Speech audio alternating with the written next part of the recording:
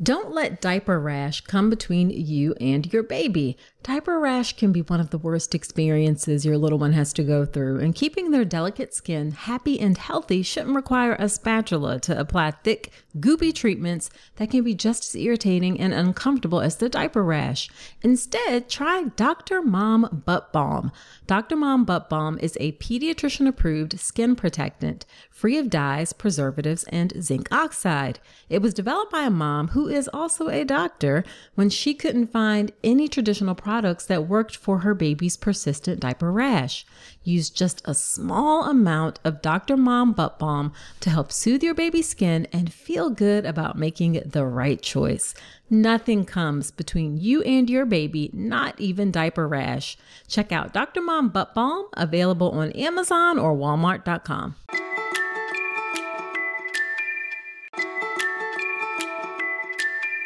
Well, hello there, Dr. Nicole here. I am thrilled to share something incredible with you today. Imagine having a treasure trove of informative, entertaining, and empowering video content about the journey to parenthood right at your fingertips.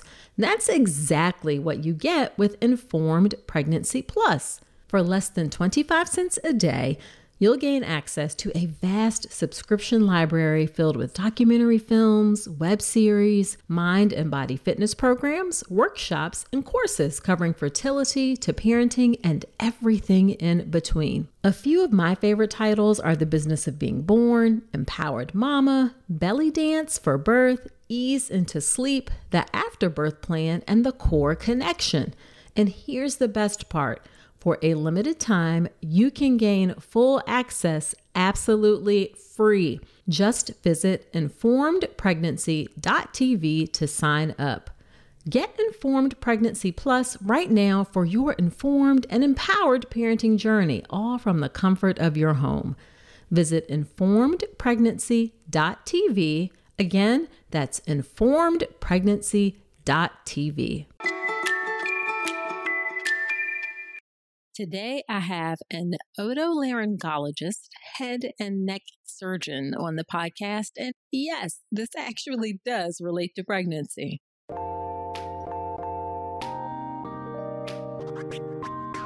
Welcome to the All About Pregnancy and Birth podcast. I'm your host, Dr. Nicole Calloway Rankins, a board-certified OBGYN physician, certified integrative health coach, and creator of the Birth Preparation Course, an online childbirth education class that will leave you feeling knowledgeable, prepared, confident, and empowered going into your birth.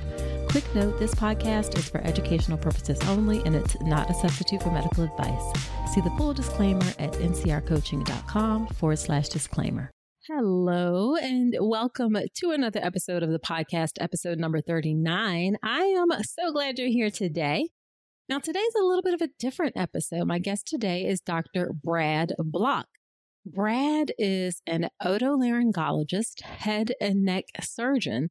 They are also known as ENT doctors, or ear, nose, and throat doctors, and he practices in Long Island, New York.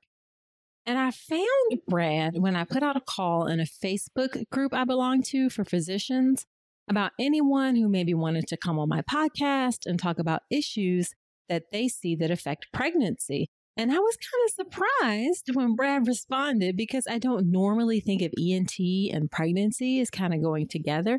But he shares a ton of great information on today's episode, including things like how to deal with nosebleeds. They are actually very common in pregnancy. He talks about how to deal with rhinitis of pregnancy, which is just kind of the stuffiness, allergy sort of things that can happen in pregnancy, as well as some ENT issues that are related to babies. So I know I learned a lot with this episode, and you are going to learn a lot too. Now, before we get into the episode, let me give a quick listener shout out. This is to Pumpkin Mama 31. I love that name. And she left me this review on Apple Podcast, and it's titled So Helpful. And it says, Dr. Calloway Rankins is full of unbiased information. I found so many of her episodes helpful during this pregnancy. She also offers free downloadable resources on her website.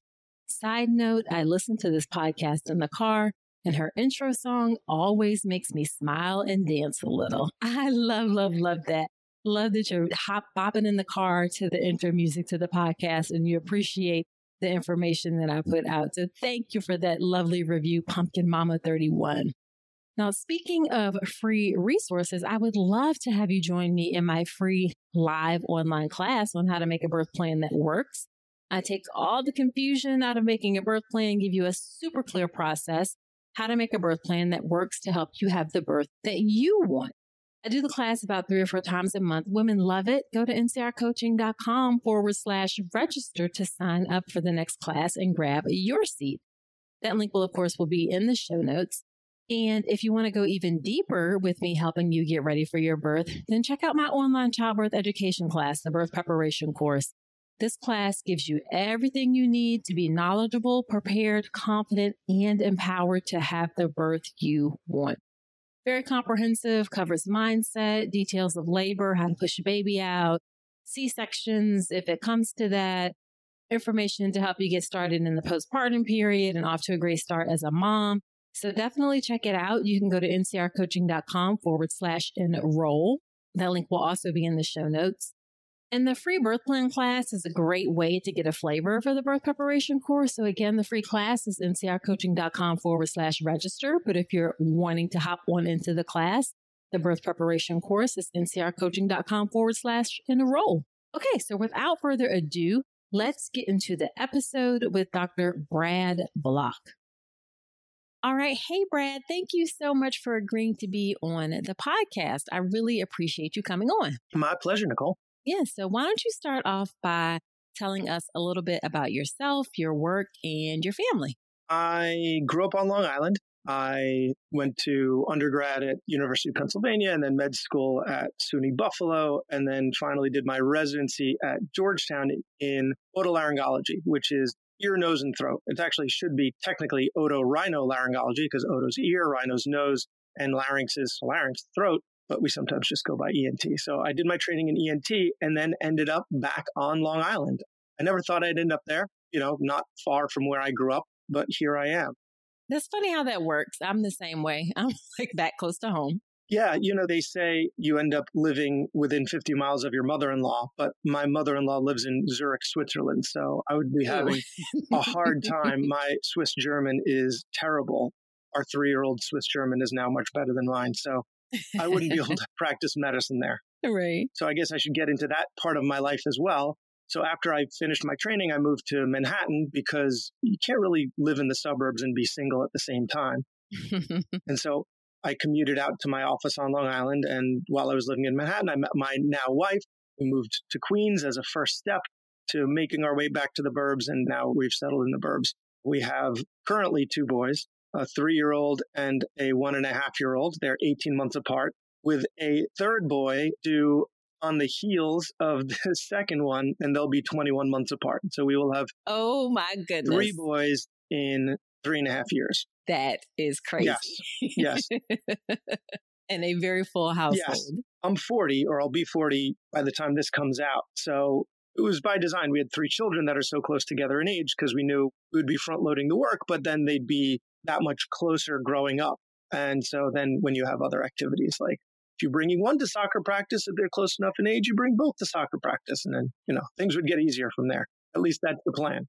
Yeah, our girls are 2 years apart, so I'm not even that far off. And they're 9 and 11 now, and it totally works now. They're like best friends. It's harder in the beginning, but I do like them being close now. But we were a 2 and through family. After 2, we were done. Yeah, no, 3, everyone's saying, are you going to try for the girl? Are you going to try for the girl? Yeah, we are going to miss out. I'm not going to go to a father-daughter dance, and my wife's not going to be picking out wedding dresses with a girl. But no, we're 3. Yeah. 3 is enough. We're done. Yeah. People ask us the same thing. Like, aren't you going to try for a boy? And my husband's like, no, we're not. We're good. So, all righty. So let's get into what exactly does an otolaryngologist, head and neck surgeon, what do you do? What is your day-to-day work like? I think people are going to find it interesting. And I did too when you reached out and said, hey, can I come on and talk about things in pregnancy? So I'm definitely glad to have you here. But what do you do on a day-to-day basis? So anything that revolves around the ear, nose, and throat, are in our jurisdiction. So we're one of the few specialties that can see both kids and adults comfortably. So our patients range in age for a couple days old to geriatrics. I think it's relevant because we're speaking to pregnant women. If you have a kid that's having breastfeeding difficulties, you'll see a lactation consultant, and then they might notice a tongue tie. And a tongue tie is where the tongue is actually attached to the mouth, to the floor of the mouth, by usually just a little membrane that's easily cut. We just do it in the office, little cut with a scissor. And then the way that I do it, I don't numb it because the kid calms down much faster if you get them on the breast immediately. And then it's done. They calm down. They're now breastfeeding, and it usually works out very easily. So I might see my one patient might be 4 days old and having trouble breastfeeding, and my next patient might be a 90-year-old who's having difficulty swallowing. Okay.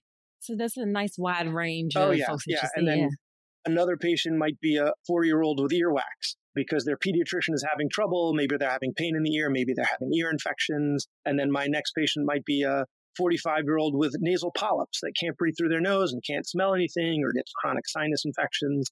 And that might be my morning. And then in the afternoon, I might go to the operating room. So we have a nice variety where we see a large range of problems, as well as, we do office procedures, as well as we do spend some time in the operating room. Well, that's pretty cool. I think I didn't really have an appreciation for how much you guys see. So that's good to know. Did you know that 95% of pregnant women are not getting their recommended daily intake of key omega-3s?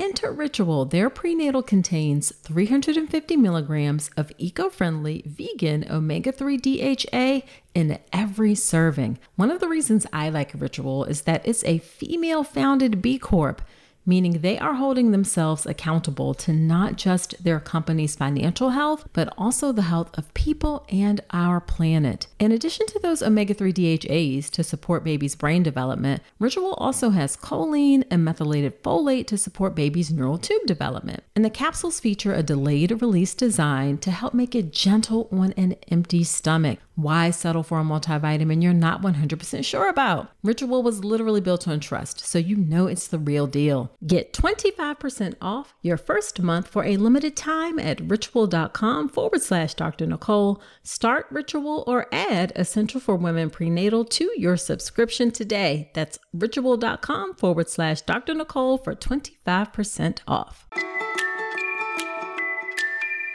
So let's talk about a couple of common things that I know I see in pregnancy that are ENT related that I would love for you to share your knowledge with us about. And the first one is nosebleeds, particularly in the beginning part of pregnancy. Do you ever see pregnant women that have issues with nosebleeds, or what can you tell us about how to deal with nosebleeds? So nosebleeds are very common, and it's time to see an ear, nose, and throat doctor about it when it gets inconvenient. The likelihood that somebody's going to exsanguinate from a nosebleed is pretty unlikely. And if that's happening, then don't wait for an appointment with an ear, nose, and throat doctor. Go to the ER, right? Right. But if it's, you're getting nosebleeds every so often, it's getting on your clothes, it's getting on your sheets, then, then it's time to see an ear, nose, and throat doctor. And sometimes we'll find a little blood vessel. Sometimes it's like a little knuckle of a blood vessel that's just sticking out of the front of the nose. And when I mean the front of the nose, I mean, like it's really inside the nose. It's not going to be in a place you're going to be able to see. And it's typically from the septum. And so we might recommend at the beginning is just moisturization. And so you might want to use a saltwater spray, but typically I have people use something that's more of an ointment like Vaseline or Neosporin. You don't want to gob it up because if you inhale really quickly and aspirate it, meaning it goes down the wrong pipe, your lungs can't absorb it. So you just have to use a really thin film in the front of the nose, but in the same way that you're going to use an oily moisturizer on your hands or skin to trap the moisture in, it really needs to be the same like greasy consistency like a Vaseline or a Neosporin. And the way that I have my patients do it is I have them put it on the tip of their finger and then stick their finger up their nose. Okay. So this is like permission to kind of pick your nose. Yeah, because you'll be able to feel where that dry, crusty area is. That might be the area that's bleeding. I never knew that before. Okay. So how often do you do it then to put this in your nose, like Vaseline or Neosporin? I have people do it at night until the nosebleeds stop. The reason I don't have them doing it in the day is because if you do it in the morning, that gelatinous Vaseline is going to warm up to your body temperature. And then you're going to have this greasy stuff leaking out of your nose all day. So Got it. do it at night. It'll be less of a mess. That's a really easy thing to do. And then if it persists and it's one particular vessel, then we can cauterize it pretty easily. An interesting thing that sometimes happens in pregnancy is you can get something called a pyogenic granuloma, which is a scary sounding word. Yes, it is. But a relatively benign problem. You'll get this benign growth of blood vessels. It's basically a tumor, right? But it's benign. You can see them in the mouth. You can see them in the nose. And if you just gently brush them, then they start to bleed, and they start to bleed quite a bit. So you can sometimes just wait until the patient delivers, and then they'll usually just go away on their own. But they can be such a nuisance because they just bleed over and over again. And most of the time you can remove them in the office. You're not going to want to take someone who's pregnant to the operating room. Most of us can do it fairly easily in the office. There might be some bleeding as we're doing it, but we get that under control. And then you don't have to worry about brushing this little thing in your nose and, ending up with a bad nosebleed in a restaurant or at work or wherever you happen to be. Got it. Nice. So as far as nosebleeds go, if it's like pouring out of your nose and not stopping, obviously go to the ER because that's a problem. But in general, you can just try that Vaseline or Neosporin at night on your finger, and that'll help. And if it keeps getting bad, then just make an appointment with you, and you guys can typically fix it and cauterize it, cut off the blood vessels in the office. Exactly. Yeah. One last tip about nosebleeds. The right way to stop a nosebleed is because most nosebleeds are from the front of the septum. That septum is that thing in your nose that separates one side from the other. And what you're going to do is you want to pinch your nostrils shut so that you can't breathe out of your nose. You're going to want to make sure you open your mouth because otherwise you're holding your breath. So pinch your nostrils shut, because a lot of people I find pinch the bridge of their nose, which is that place where your glasses sit, thinking that they're forming a tourniquet, they're cutting off the blood supply. That's not where the blood supply comes from. The blood supply comes from a bunch of different places, none of which are there. So you want to pinch your nostrils shut. That way you're applying pressure to the septum. Now, sometimes what happens is the blood will drip down the back of your throat. That's just the blood taking the path of least resistance. That doesn't mean it's not working. And that's why we have people tilt their head forward so that they're not swallowing the blood or aspirating the blood. They can just spit it into the sink. Oh, so often you see people tip their head back with the nosebleed. So you're saying tip your head forward. If you're over some nice upholstery, then you should probably tip your head backwards. Make your way to the bathroom or the sink, and then tilt your head forwards. So the only reason to tip it backwards is so that you don't mess stuff up. But you really want to tilt it forwards while you're applying pressure. And there's really, at least in my practice, there's really no role for ice. Ice isn't doing anything. The blood vessels that are really supplying the nose are from behind, they're from below. Ice isn't getting anywhere. So there's no role for ice. Awesome. Really good information. I did not know any of this. So I'm embarrassed to say I didn't know any of this stuff. So I'm really glad that you're sharing this useful information. Well, also kids get nosebleeds and, the state after pregnancy is having children. So this is all useful information for parents. Yeah, for sure. For sure. Now, another common thing that I see in pregnancy is kind of allergy, sort of rhinitis symptoms. What are your recommendations for that? This is a tough one. So rhinitis of pregnancy, and you and I discussed this a little beforehand. The papers that I've read on it really said that nasal steroids don't help, which is really unfortunate because that's our mainstay of a stuffy, drippy nose would be a nasal steroids like Rhinocort, Nasacort, Flonase, Nasonex. None of them have ever been proven to be superior to the other one. So whichever one really tastes the least foul would be the one that I would recommend. Although Rhinocort is the only one which is budesonide, is the only one that's class B in pregnancy. I'm not sure if your listeners know what class B means. Yeah, sure. If you want to talk about it, go for it. You know this better than I do, so please correct me. But class A means the medicine's been studied on pregnant women and determined to be totally safe to the fetus. Class B means it hasn't been studied, but there are no reported ill effects, and they've studied it on pregnant animals in ridiculously high doses and also found to have no ill effects. And class C means no reported problems in humans, but in ridiculously high doses, it has been shown to cause a problem with animals. So like something like Flonase, right? You're just spraying it up your nose, but the way the studies are done, they're actually injecting pregnant rats or whatever animal model they're using with a much higher dose than you would ever be seeing, which is why in humans that there are no reported ill effects, because the amount that's actually absorbed into the bloodstream and makes its way to the fetus, is negligible, if not zero. But that's how we find those different classes. So rhinocort is the one that I recommend because it's class B. If it's allergic rhinitis, which means you have someone that has known allergies. But if it's rhinitis of pregnancy, then typically it's just saline. And then, something that also we had discussed beforehand was Sudafed. Mm-hmm. So Sudafed is a brand name. Pseudoephedrine is the medication. And the FDA put this with the pharmacists about 5 years ago. So Sudafed had to scramble and come up with a different formulation, which is phenylephrine. That's the stuff on the shelf. That barely works. I mean, if it works at all. Pseudoephedrine works really well. So you have to, if you're looking for that stuff, you have to make sure you ask the pharmacist for it, because in large quantities, you can use it to cook meth. That's why they keep it back there, not because it's dangerous. So it can keep you up at night because it increases your blood pressure, increases your heart rate, but Sudafed is also class B in pregnancy. So that can work really well for a stuffy, drippy nose. Yeah, and that's the same thing I say. Start with nasal spray. I had always said Flonase. Is Rhinocort over the counter? I don't know, actually. Yeah, all of the nasal steroids are now over the counter. Okay, well, that's good to know. I'll have to switch to recommending Rhinocort then. And then the issue with medicines in pregnancy, it's really difficult to do studies of medication in pregnancy. There are not a whole lot of women who are raising their hand and say, hey, I'll volunteer for you to give me this medicine and let's just kind of see what happens during my pregnancy. So it can be challenging. So we go on the best information that we can. But I like the idea of just start with plain old salt water. That's low risk. And then nasal spray. It's not getting into your whole body and bloodstream. So that's a reasonable next step. And then what about over the counter stuff like Zyrtec or Claritin or any of that stuff? What are your thoughts on that?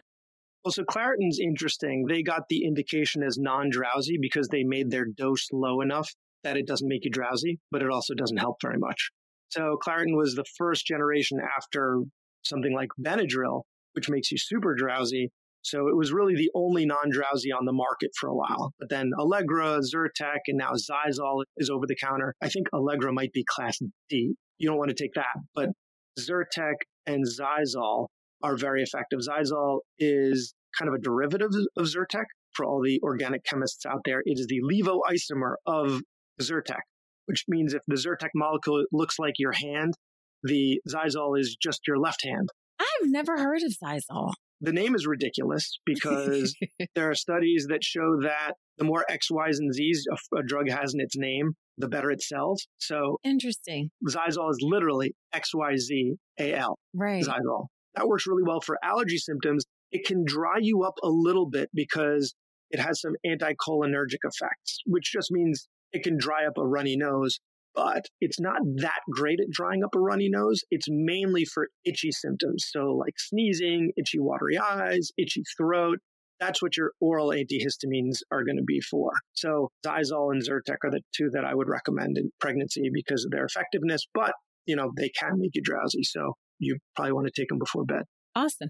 And I'll be the first to admit, although I'm an OBGYN and my expertise is in pregnancy, a lot of times people think that we know how to treat every single condition that pops up in pregnancy, and we may not know all of the nuances. So we often rely on our colleagues in the specialty fields about things to give us some advice. So don't always feel like your OBGYN is going to know every single thing about what happens in your body during pregnancy. Of course, we have a general idea and we know what's going on with the baby, but again, it's great to have your expertise and recommendations about that particular area, which we never look at as OBGYNs, period. So, well, that's what I say about, sometimes a patient will go to urgent care and then I'll end up correcting a diagnosis or changing a diagnosis or changing a plan. And they'll say, well, how come they didn't say that? And my reply is usually, if I can't do the ear, nose, and throat, those three things better than someone who has to know everything about everything, then I really shouldn't be doing what I'm doing. That's my job. My job is to know these three things and only these three things really, really well. Yeah, perfect. All right. And again, I agree about the Sudafed. The phenylephrine that's over the counter is useless. And you have to get Sudafed, and it's more dangerous. You have to get the pseudoephedrine Sudafed or the generic from the pharmacist. It's annoying, but that's what you need to do in pregnancy. All right. Now, one thing you also mentioned that we talked about beforehand is ear issues that can flare up in pregnancy. So why don't you tell us a little bit about that? Well, so there are a couple of ear issues that if you have them already tend to progress in pregnancy. And so if you've never heard these words before, it probably doesn't apply to you. But two things in particular. One is otosclerosis. So otosclerosis, it's actually an ear condition that's more common in women than in men. And you have these three little ear bones in your middle ear. So that's the space that's behind the eardrum. You can't really see. And one of these ear bones, the stapes, the last one, can actually develop something kind of like arthritis, where you get some extra bony growth on it. And because those ear bones work like a lever system, if that bony growth is going to prevent it from moving. Well, if you can't move, then you're not going to hear very well. So you might end up with more rapid progression of your otosclerosis. So you have maybe a little bit of hearing loss, you're not sure, and then it gets worse during your pregnancy. Come see the ear, nose, and throat doctor, and we'll be able to do a hearing test on you. And we can usually tell from the hearing test alone if it's otosclerosis. Nothing urgent would need to be done. If anything, if it was really a problem, then you could get a hearing aid, and then at some point it could be addressed surgically. Although some people choose not to have the otosclerosis addressed surgically, they just wear a hearing aid. So that would be one thing. Just anyone with a unilateral hearing loss, one ear. If you can't hear very well out of one ear, actually, if you can't hear very well out of both ears, you need a hearing test. You need to see an ear, nose, and throat doctor. And especially if it's progressed rapidly, that tells us that there might be a more urgent issue. Otosclerosis happens to not be an urgent issue, but in that situation, definitely you need to see an ear, nose, and throat doctor. You need to get a hearing test. The other thing that we can see flare up is Meniere's disease. So Meniere's disease is not that common, but you'll see patients have a complex of symptoms. They'll have episodes of vertigo. Now, first, the word vertigo can be confusing. It just means that you feel the room spinning around you. Vertigo is not a diagnosis. If someone tells you that they have vertigo, they're just telling you like they have back pain, like this is their symptom, but it's not the diagnosis. There are a couple different diagnoses that can cause vertigo. So if you feel the room spinning around you, it'll usually happen concurrently with a roaring sensation in your ear, a roaring sound, some hearing loss, and a sense of fullness in your ear. And it'll happen for a few hours at a time. That's what Meniere's disease is. You don't need all four of those things to be diagnosed with Meniere's disease. Okay. But that's the classic presentation. And because that happens because of kind of like these fluid changes that happen in the inner ear. So the inner ear is not where those ear bones are. That's the middle ear. The inner ear is your cochlea and the semicircular canal. It looks kind of like a snail shell if you happen to see it on like a CAT scan or an MRI, because it's so close to the skull, we can't just look at it without imaging. So there'll be fluid imbalances there that can trigger these episodes. And certainly you have fluid shifts in pregnancy and electrolyte changes, and that can influence that problem. So if you have that problem, then you need to make sure, hopefully, if you have Meniere's, you have an ear, nose, and throat doctor that you see fairly regularly. You're going to want to keep a closer eye on that. And usually it's treated with a low-salt diet. Sometimes we'll put you on diuretics. But this is a situation where your ear, nose, and throat doctor and your OBGYN are going to have to work together in order to keep you comfortable. Awesome. All right. Anything else? Any other ear issues, or are those two of the main ones? Just one piece of advice for all those expectant mothers out there. After your kid is born, please don't clean their ears with Q-tips. Probably the worst part of my day is having to clean really impacted wax out of small children, because the parents think they're supposed to. Right. Your parents cleaned your ears, and now you're cleaning your children's ears. And, there's a word out there, eargasm. It feels good to use a Q-tip. I know how people feel when they use it. It feels good. And then you feel clean, because earwax does look a little bit like dirt, but it's not dirt. It's there for a reason. And if you see a big glob coming out, then think of it the same way you would think of like a bowel movement, right? If your kid has a big bowel movement, you're not going to think, oh my goodness, what else is in there? You're going to think, oh great, they must feel so much better now. So if a big glob of wax comes out, it doesn't mean there's a whole bunch more in there. It means great, it came out. The ear's doing what it needs to do. So the body has a system for making wax and pushing it out. And the less you interfere with it, the better it works. So just please, if you're giving your kid a bath, use the washcloth and just wipe the outside. Don't stick anything on the inside. Otherwise, you're going to end up in your ear, nose, and throat doctor's office for an unpleasant experience of having the ears cleaned. I mean, it's not always unpleasant. Sometimes it's super easy, but sometimes it's not. Okay. I have to confess, I use Q-tips every single day. And I I think it's because I fall into that eargasm category. I don't know. It just feels good. Exactly. It feels good. Sometimes I'll ask patients, well, do you use Q-tips? And the answer I get is, I try not to. And I don't know what to say to that. What do you mean you're being attacked by Q-tips and you're trying to fend them off? I try not to. Then just don't stick them in your ear. I don't do it I try not to get deep with it. But oh, come on. I know. I hear that every day. I don't put it in too far. If you're using it at all, you're putting it in too far. Okay, noted. Dr. Block, I would try to stop using Q-tips. It's good for cleaning grout between tiles. It's good for arts and crafts. It's good for applying makeup, but not for the ears. And there's a sign on the box. But I ignore the sign. I just stick them in my ears anyway. But you're saying we need to stop and definitely don't do it for your kids.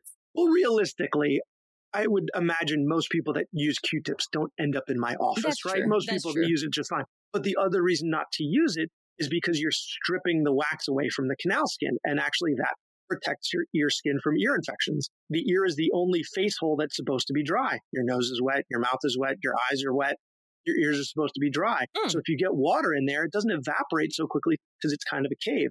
So that can make the skin kind of mushy. And when that happens, skin can break down and then you get an infection. And that's what swimmer's ear is. Okay. So that's the other reason not to use it.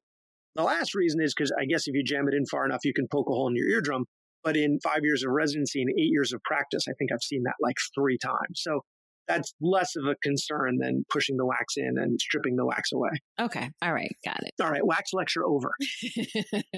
All right. One more thing I wanted to touch upon in pregnancy is I'm seeing more studies and information and people investigating this is sleep apnea in pregnancy.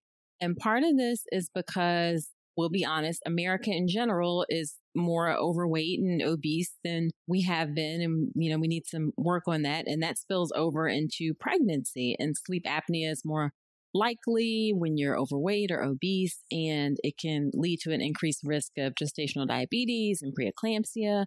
So what are your thoughts about sleep apnea in pregnancy?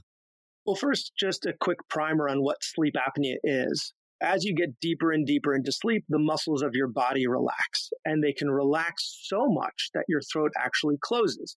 Now, people get concerned that they're going to choke and they're not going to breathe and they're not going to wake up, but it doesn't work that way. What happens is your body then senses that you're not breathing, and it brings you into a lighter stage of sleep. In this lighter stage of sleep, you have more muscle tones, then you start breathing again. Well, but now your body's going to try and get into deeper sleep again. So it's going to relax again. So you end up spending all night trying to get into deeper sleep, but never quite spending a good amount of time there. So you can be chronically tired from sleep apnea. But the other thing that happens is every time you're not breathing, you're holding your breath.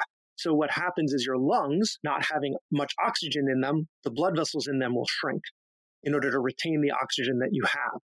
And then your heart has a harder time pushing blood through your lungs. So this can lead to cardiovascular issues. So irrespective of your weight, sleep apnea untreated is an independent risk factor for congestive heart failure, heart attack, stroke, early death. So it's really a medical condition that needs to be managed. And the higher your body mass index, so the more you weigh, the more likely you are to have sleep apnea and the more severe it tends to be. Now, this doesn't apply specifically in pregnancy for a couple of reasons. One, the more you weigh, the more fat deposits you have throughout your body, including your throat and your neck. And so if you're gaining baby weight, that doesn't necessarily apply specifically to that. The other thing is because of the progesterone has a stimulating effect on your respirations. So you tend to not have those episodes as frequently because of other things going on in your pregnancy. But if you do have sleep apnea, it will likely get worse just because there is collateral weight gain in pregnancy as well. So it definitely needs to be managed, as well as just the fact that it's affecting your cardiovascular system. So I don't know the specifics on how it could affect the baby, but it's a medical condition that should be treated. And there are a couple ways to treat it. The most popular and common way is CPAP, which is where you'll put a mask on, and that mask forces air into your airway, which keeps the airway open. Another way is something called a mandibular advancement device, which is kind of like a bulky retainer, and that holds your jaw forward. Like it gives you a really big underbite while you're sleeping. So if that pulls your jaw forward, that pulls your tongue forward, which can increase the size of your airway. Now that doesn't work for everybody, and you really need to work with either an ear, nose, and throat doctor or a sleep medicine doctor to decide which of those is right for you. I'm biased. I think an ear, nose, and throat doctor is the way to go because we can take a good look at your airway and assess where the obstruction is coming from. Sometimes it's coming from the tonsils, and so tonsillectomy is necessary. Sometimes it's a more involved surgery where we're taking some of the palate. Sometimes we take some of the back of the tongue.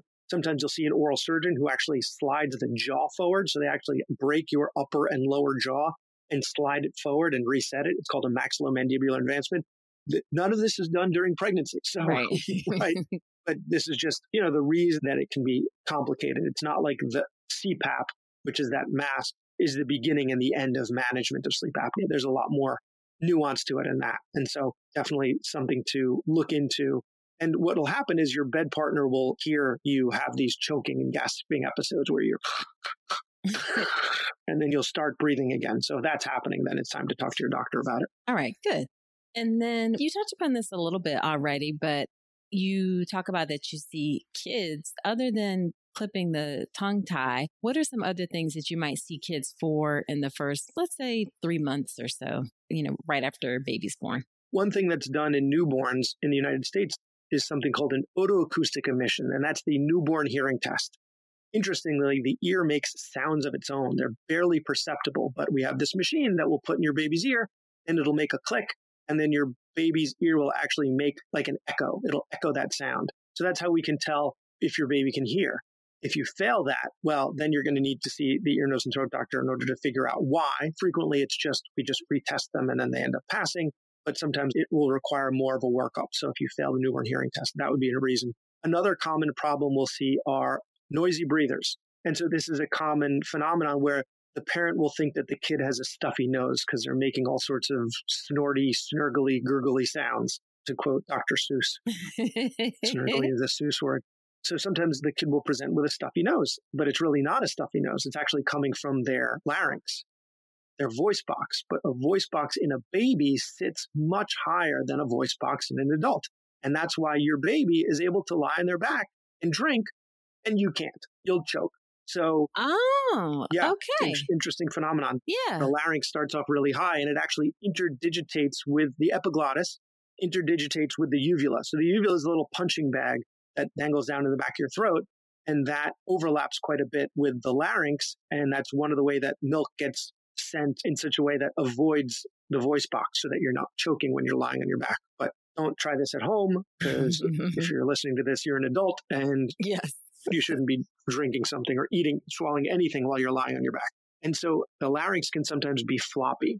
So the cartilage, if you feel the ear of a newborn, their ears are very soft, and the ears are made of cartilage. If you feel your ear, it's much harder. So it gets calcified as you age. So the larynx, the voice box, is also made of cartilage, and it can be very floppy, and it's also very small. So sometimes it can be collapsing as the kid's breathing, and it's making a scary sound. Okay. And that's the most common reason. So the sound is stridor. So if the sound is made on the inhale, it's like, then that's stridor. And that can be the airway collapsing.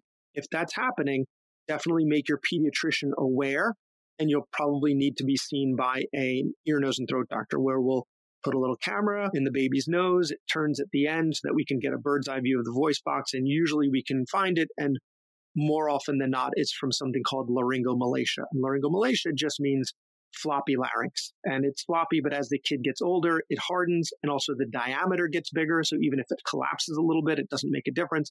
And usually they'll outgrow it. It can be a problem if it's interfering with feeding and sleeping, and then an intervention might be necessary. So that's noisy breathing is probably the most common reason we'll see kids in the first couple of months of life, aside from tongue tie. Okay. All right. Hey, so you made it this far in the episode, and I'm thinking it's because you enjoyed this podcast. Well, if that's the case, then I have a favor to ask. Creating and producing the All About Pregnancy and Birth podcast has been one of the greatest joys of my life. I'm so grateful to have each and every one of you on this journey with me. Your support and engagement means the world to me, and it's what helps keep this podcast going. But here's the thing. Producing a podcast involves time, effort, and resources, from recording equipment to an editor, hosting fees, coordinating guests, countless hours spent researching and crafting content. It all adds up. And that's where I could use your support. I've never wanted to turn All About Pregnancy and Birth into a paywall. I want it to remain accessible to everyone. That's why I've set up a way for you to support the show financially if you're able and willing. If this podcast has helped you during your pregnancy, your birth, or your life, I'm asking you to consider contributing to the show. Your support will help cover production and team costs and ensure that I can continue delivering the episodes you love. So in the month of March, head to drnicolerankins.com/support and contribute whatever you can. Your support, no matter how big or small, makes a significant impact. It helps us continue delivering high-quality content and ensures the future of All About Pregnancy and Birth. Again, that's drnicolerankins.com/support. Thank you so much for being part of the All About Pregnancy and Birth community. Now back to the show. So let's just wrap up with a few questions about kind of how you feel about your work. So what do you feel is the most rewarding part of your work? So one of the reasons I got into ear, nose, and throat doctor was I remember being a med student and seeing a kid with really, really, really big adenoids. So the adenoids are similar to the tonsils, except they sit in the way back of the nose, and they can form an obstruction. They can block the back of the nose. And if your nose is blocked, you'll find it's hard to eat. So some of these kids, they just have these chronically stuffy, drippy noses, or maybe they're snoring really loudly. Sleep apnea actually can happen from big tonsils and adenoids. But in its more severe form, they can have so much trouble eating that they're not growing. And that's what happened to this one kid in particular. He was taken to the operating room. The doctor removed the adenoids. And the next day, the kid was eating like it was not a problem at all. So it had gone from, I just remember him eating like soup from a spoon and just having to hold his breath between bites.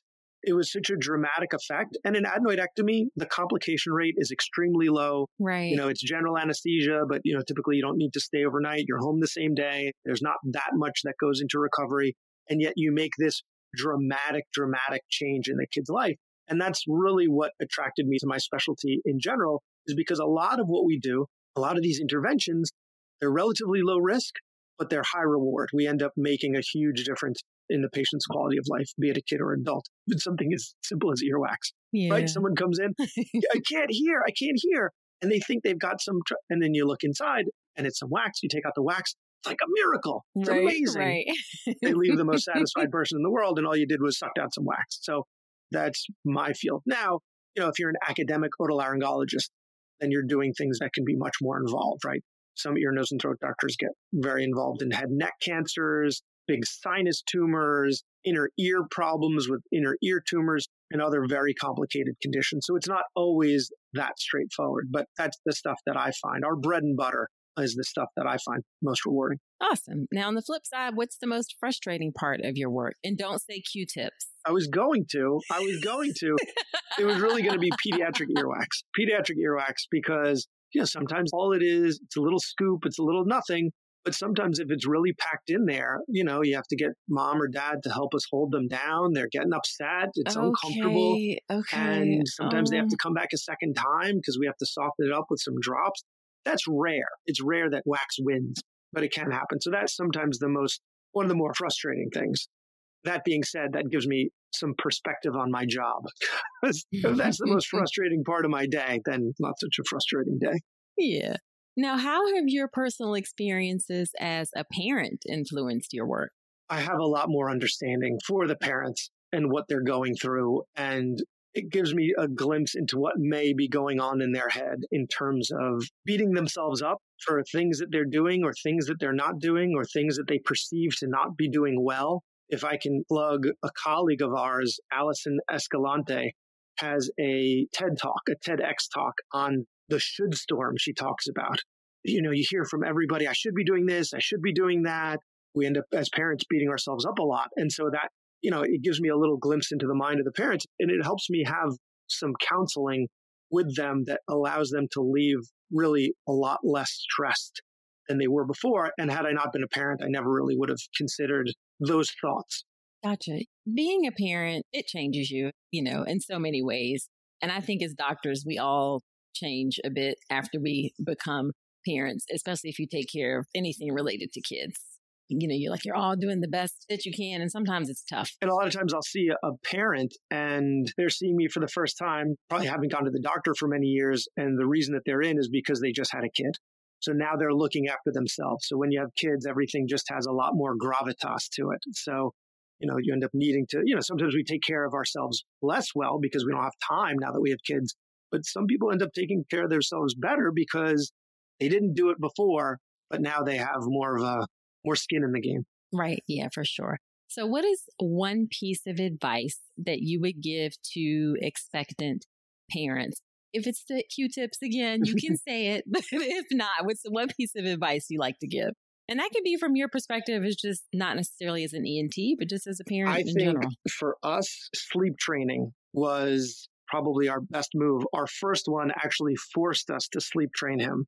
At 4 months old, that's when he started turning over. So we couldn't papoose him anymore. So we didn't papoose him, but he needed that in order to sleep. He fell asleep, unpapoosed, and then he woke up at around 11 o'clock at night.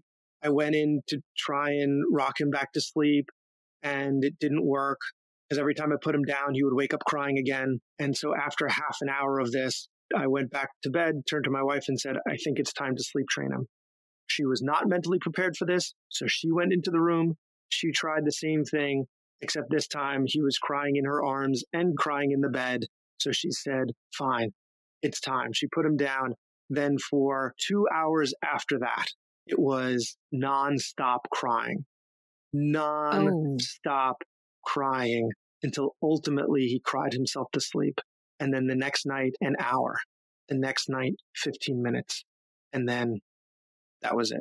That was sleep training. Okay. But back to when we ended up doing that with the second one, we ended up doing it at 6 months old, and he had a different way where he would cry for 5 minutes and then stop for 5 minutes and then cry for 5 minutes and then stop for. So we had no clue when he was actually winding down. And around that time, there was a New York Times article that came out about sleep training. And all it was all of the different methods that were out there. And all it said was, you just find the one that works for you. None of these might work for you. All of these might work for you. But, it's important that your kid sleeps, and it's important that you sleep. And it's important that you find a solution. It was the least judgmental article. And yet you go to the comment section, of course, the worst of humanity, and the vitriol in that comment section about you're damaging your kid for life. You're a monster. Oh my gosh. Right. That's what happens with parents, right? You hear from the person at the grocery store, you hear from friends, you hear from neighbors, and they're telling you what to do as if they have some authority. And this article, which, there's a pediatrician who counsels patients on this all the time, and they said, there's no right answer. But now you have all these other people that claim to have the answer, and, they can make you feel pretty bad. So that's my bit of parenting advice is we found sleep training that worked for us. We recommend, and it was kind of forced upon us. It all went to pot when he was less than 2 and he managed to climb his way out of the crib. He's our little acrobat. So that has become its own challenge. But you do what works for you. You take your pediatrician's advice, take your OBGYN's advice, take your other doctor's advice.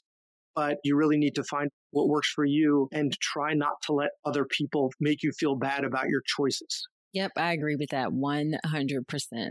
For sure.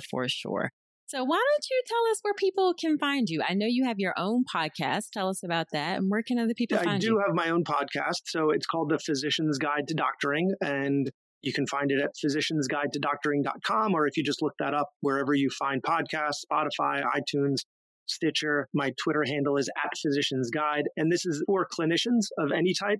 And our mantra is everything we should have been learning while we were memorizing Krebs cycle. So Krebs cycle, if you don't know what it is, then it's probably not the podcast for you, but really everything that relates to being a doctor and how to doctor better. So I'll have different specialists on talking about what every doctor should know about their specialty. But I also have other experts on how to talk to patients about losing weight, how to have that conversation was one of my favorite ones. It was just how to have an effective conversation, not how to do it, but what words to use and what words not to use. I had an episode on advocacy that can teach doctors how to do, for people who are not involved in advocacy, what's the least amount that you need to do to influence the outcome of congressional and state legislature decisions. I'm going to be recording an episode soon on Medicare for all, right? That's a big topic. with the elections. So I'm going to have a health economist talk about what physicians should know about Medicare for All. It's a really wide-ranging podcast, and there's stuff on there certainly that applies to anybody, but my intended audience is really any type of clinician, doctors, dentists, therapists, physical therapists, audiologists, speech therapists, anyone who interacts with patients. It's going to have a lot of material that's relevant for you. And the other place that people can find me is just my practice. If you go to entanallergy.com, we're the largest ENT practice in the country. We have offices in New York and New Jersey. We're all the way out on Long Island as far as the Hamptons, and we're far up in New York as far as Middletown. And we have a number of offices in New Jersey, different offices in all 5 boroughs of New York City. And our saying is, call us today, see us today. So if you call or go on our website early enough in the morning, then we will be able to find a physician that will be able to see you that day. We're not open on Sundays, but we do our best to try to accommodate people, because we realize if you're having an active nosebleed, right, in the middle of pregnancy, and you want to make sure you're seen by an ear, nose, and throat doctor, then we'll do our best to get you seen. So that's ENT, ear, nose, and throat, and allergy.com, all one word. And you can find us there.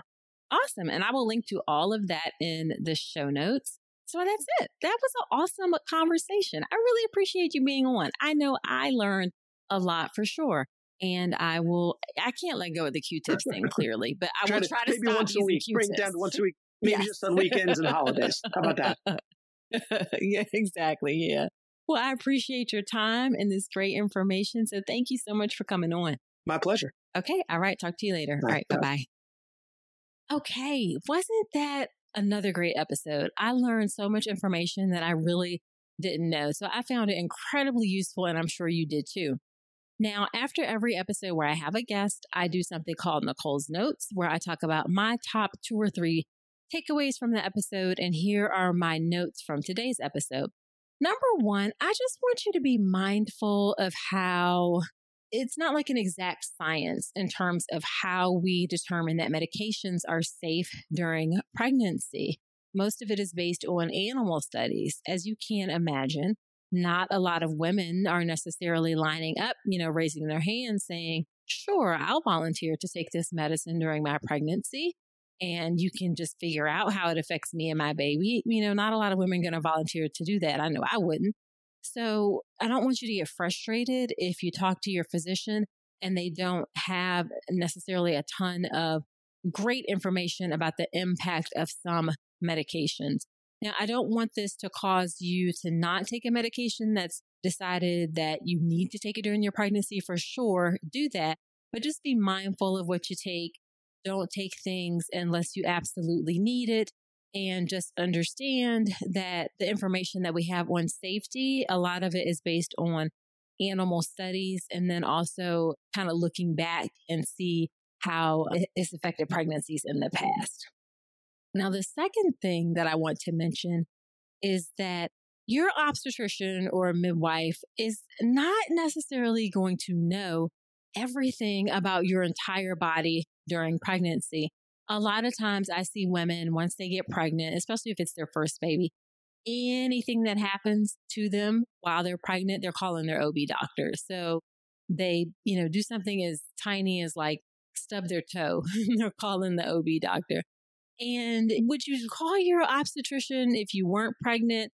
You know what I mean? So I guess I'm just trying to say that not everything is directly related to your pregnancy, and your OB doctor may not be the best person to take care of some issues that pop up during pregnancy. I've seen some women get a little bit upset if their OB doctor's like, I don't think I should see you for this particular concern.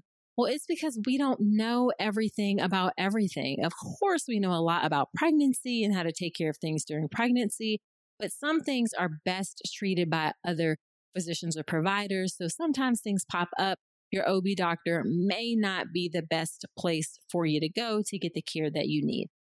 And then the third thing that I'm going to say is, okay, true confession. I recorded this episode like 3-4 months ago. It's been a while. And yes, I am still using Q-tips every single day. Yes, y'all, I cannot let go of the Q-tips. I don't know what it is, but just every day I just got to clean around a little bit. So bad doctor here. I'm still on team Q-tip all day, every day. So forgive me, Dr. Block. I'm still using the Q-tips. All right. So that's it for this episode. Be sure to subscribe to the podcast in Apple Podcast or wherever you listen to your podcast. And I would love it if you leave an honest review in Apple Podcast. I love to give shout outs on the podcast, and it helps women find the show. Also, don't forget about the online class on how to make a birth plan that works. You can register for the next class at ncrcoaching.com/register. I don't do it often. Seats are limited, so be sure to grab your spot. Or if you're interested in hopping right on into my online childbirth education class, the birth preparation course, you can learn more about that at ncrcoaching.com/enroll. Now, next week on the podcast, I am talking about obesity and pregnancy and how that affects pregnancy. This is something that actually one of my Instagram followers asked me to talk about. So I'm going to talk about that next week. So come on back next week. And until then, I wish you a healthy and happy pregnancy and birth. Today's episode is brought to you by Women's Wellness Coaching by Dr. Nicole Calloway Rankins. Head to ncrcoaching.com to check out my free 1-hour mini course on how to make your birth plan, as well as my comprehensive online childbirth education class, the birth preparation course. With over 8 hours of content and a private course community, the birth preparation course will leave you knowledgeable, prepared, confident, and empowered going into your birth. Head to ncrcoaching.com to learn more.